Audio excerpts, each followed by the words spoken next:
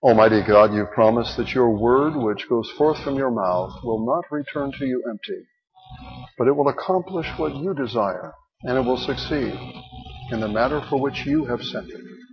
May your word have its way, we pray, in every heart this day. Through Jesus Christ, our Savior and Lord. Amen. So the sermon text is on the back of your bulletin from John 16, and before we get into the actual outline, I want to make just a few comments about the verses, several verses in the text. And I have to admit to you that John's gospel is one that it's so theologically dense that you could make a sermon out of any sentence in it. You really could. And so today, in just a few minutes, we're going to be focusing on the final verse, verse 33. But before we go there, we're going to make a few comments. I think it's important to do so. For example, verse 23, the opening verse of our text, Jesus says, "In that day," meaning when my work is completed, think of Easter, think of the cross is behind him, he's risen. "In that day, you will no longer ask me anything." Okay? And this is alluding to the fact that because of his atoning work, we have direct access to the Father now. Through Christ, we have direct access to the Father. So we can talk to him, right? And he goes on, "Very truly, I tell you, my Father will give you whatever you ask in my name."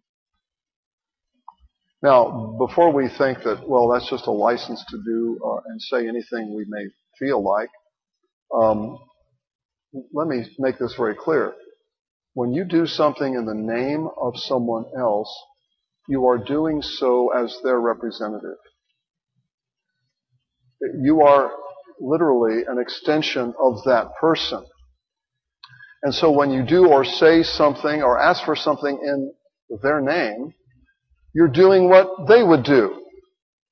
You're saying what they would say. You're asking for what they would ask for. That's what it means.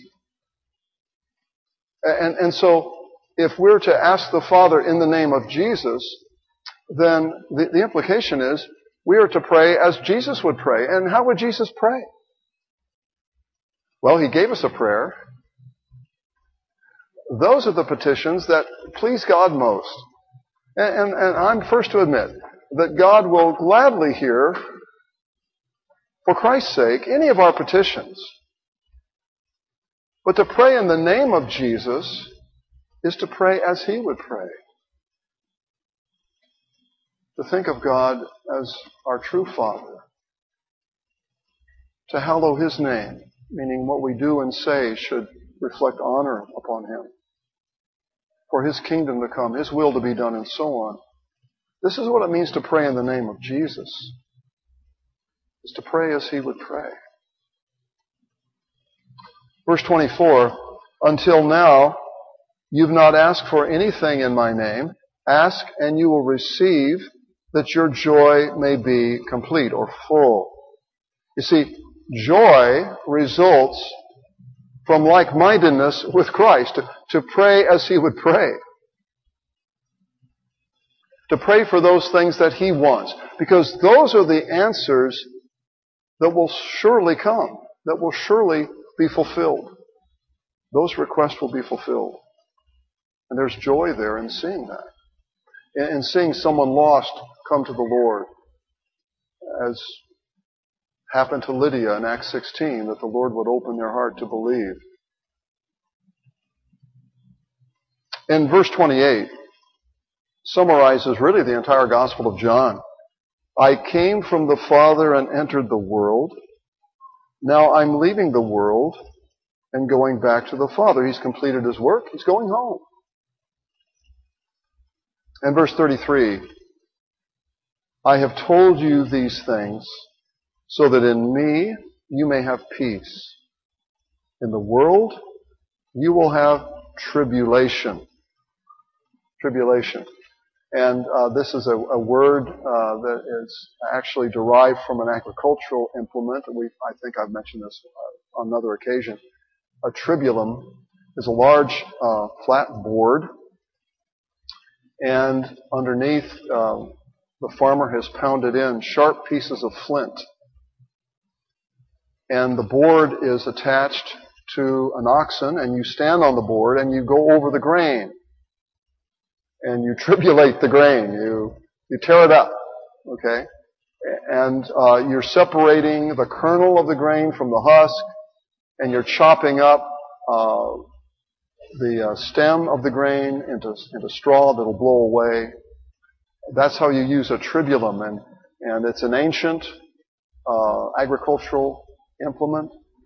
And I've read that it's still used in some places in North Africa, but it's kind of a Mediterranean thing.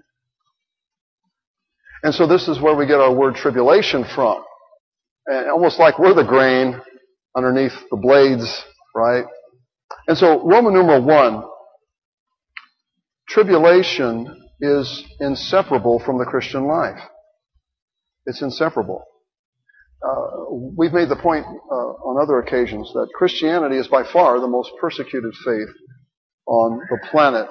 Worldwide, 1 in 9 believers, Christians, experience high levels of persecution. 1 in 9. High levels of persecution. Every month, 345 Christians are killed for their faith.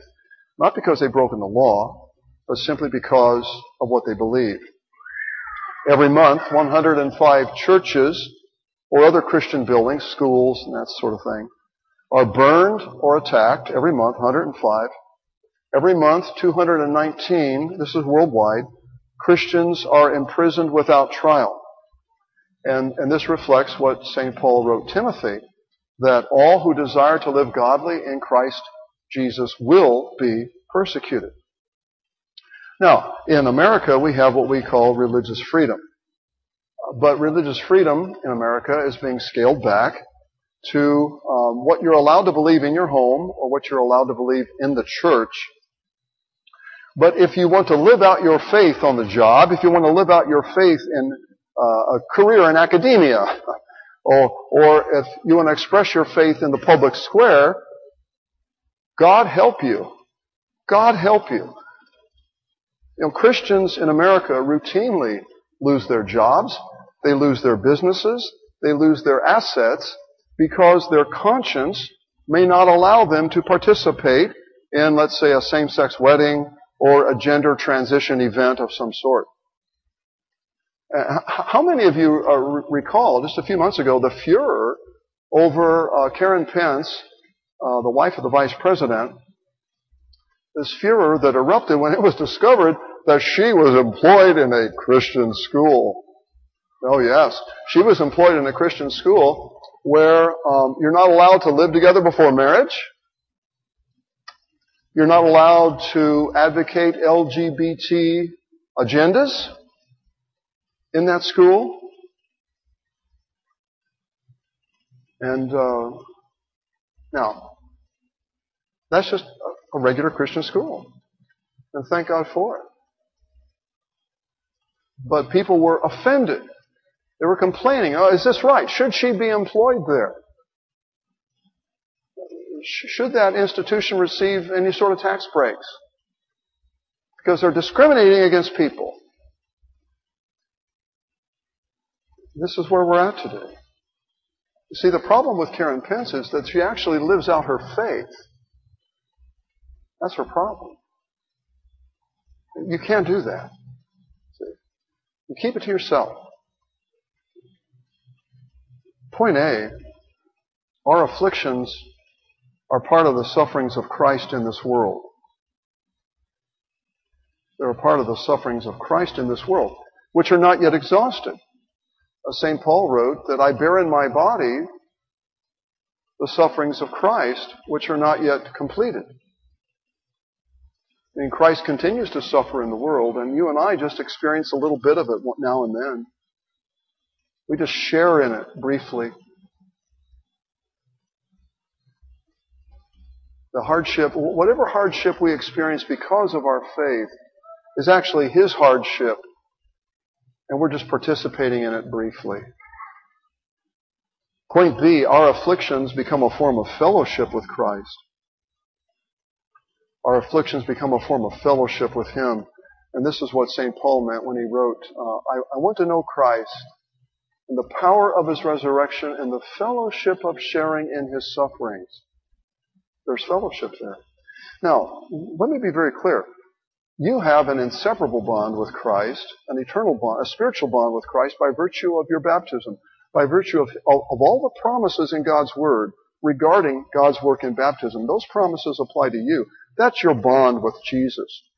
But when you share an experience with someone else, you also form an emotional bond with them. When you go through the same kinds of things that they experience,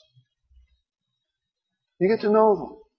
There's a sense of closeness that's there. It's like soldiers in combat. When they're under fire, they share that experience. There's a brotherhood that forms. There's a very close association that forms because they share that experience of being under fire, you see. And it's like that with Jesus. We're privileged to share this experience with Him. I'm not speaking of this as something we need to run from. I'm saying that it's something that when it comes, and we don't seek it, but when it comes to us, embrace it. Embrace it, because this is Christ in the world. This is how it is, you see. I would rather be in the valley with Jesus than on the mountaintop without Him. It's really that simple. And tribulation is not just from the outside in, okay? It is for those of us who believe, it's mostly from the inside out. It's not just pressure from the outside, but it's pressure from the inside. And that's sin. The world opposes Christ and it opposes us. But the world lives in us. And what we should worry about is not what others do to us, but what we do to ourselves through our own foolishness. The greatest harm that we experience in life, most often, is that harm that we do to ourselves through our own disobedience, or the damage we do to ourselves by our reaction to someone else's disobedience. I'm fighting this stupid allergy, and it's crazy. I mean, why would my body react like this to pollen? That makes no sense. Pollen can't harm me. But it's the reaction that's harmful. And it's like that with us. When someone offends us in some way, it shouldn't have happened, I know. But our response to it is worse than the cause. I've done far more damage to me than you have done to me, or anyone else has done to me. And my greatest regrets in life are not what happened to me, but what's happened in me. Not the sins of others, but my own sin. Those are my greatest regrets. And if you're honest, you'll agree. Your greatest regrets probably, they should be, not what others did to you, but your response to what others have done to you, or what you've done to others apart from their help. In the world you'll have tribulation, not only from the outside in, but from the inside out. And then Jesus says this, but take heart. Verse 33, but take heart. I have overcome the world. Literally, that verb, nekao, in the Greek, we get our word Nike or Nike, like the sneakers from that. I've conquered the world. He's conquered it, you see. And this is, we talked last week about proleptic speech and how Jesus often speaks proleptically. He speaks of a future event as if it's already occurred. It's that sure and certain. That's the reason for talking that way. So when you consider that in less than 24 hours of speaking these words, He's going to be nailed to the cross. To speak of conquering the world, to most people that would seem extremely foolish.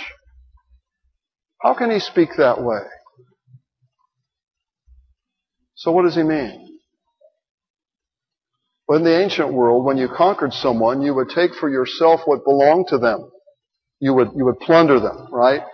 And the devil is the ruler of this world. And he holds people spiritually captive, you see.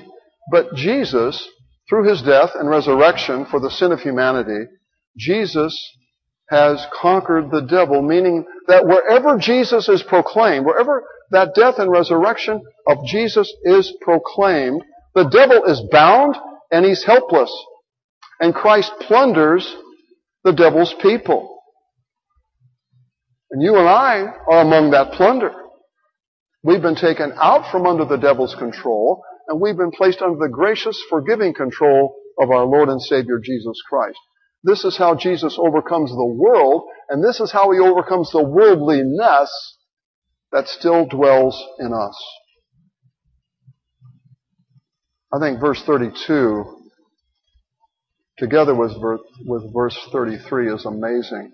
Look at verse 32. Behold, the hour is coming. Indeed, it has come, when you will be scattered, each to his own home, and you will leave me alone. You will leave me alone. That's the reality. That's what's going to happen. So how does Jesus respond? Verse 33, I've said these things to you, that in me you may have peace. That's how he responds. He knows ahead of time what they're going to do, and he offers them peace in advance. Roman numeral 2, with full knowledge that they will desert him, and even deny him, that's Peter, Jesus promises his disciples peace. He promises them peace. In other words, point A, Jesus looks beyond the disciples' defection to their restoration. He looks beyond their defection to their restoration. That's the kind of Savior you and I need. We need somebody that looks beyond our deeds and sees our need for reconciliation, for forgiveness. And that's point B. In other words, he looks beyond our deeds and addresses our need. And I've got a little picture down there at the bottom. Got one circle, that's the world. You have the other circle, that's Christ. And that's the body of Christ as well. The line in the world circle is tribulation. The line in the Christ circle, the church circle, is peace. The peace that he gives, the forgiveness of sins, the unconditional acceptance, the restoration he provides. And the cross-hatched area, that's where we live. We live in the world. But we also live in Christ, in the forgiveness and the life that he alone gives. That he gives to people who desert him, people who deny him. That's who we need. That's how he overcomes the world, and he overcomes the worldliness in us. And that's the key to a successful marriage, by the way. When you enter into marriage, you should speak your vows in this way.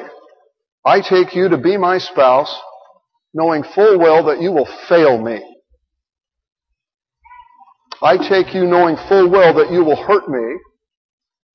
You will disappoint me. You will fail to live up to my expectations. But I still take you to be mine, knowing full well that Christ has taken me to be his. He knew full well that I would fail him, that I would not live up to his expectations, but he did not fail me. You did not leave me, and because of him, I will not fail you, and I will not leave you.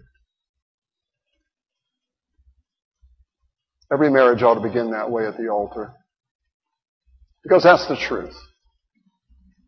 That's the reality behind any successful relationship. That's the gospel. That's how our Lord overcomes the world, and that's how he overcomes the worldliness that still lives in us. In Jesus' name, amen. The peace of God, which passes all understanding, guard your hearts and your minds through Christ Jesus. Amen.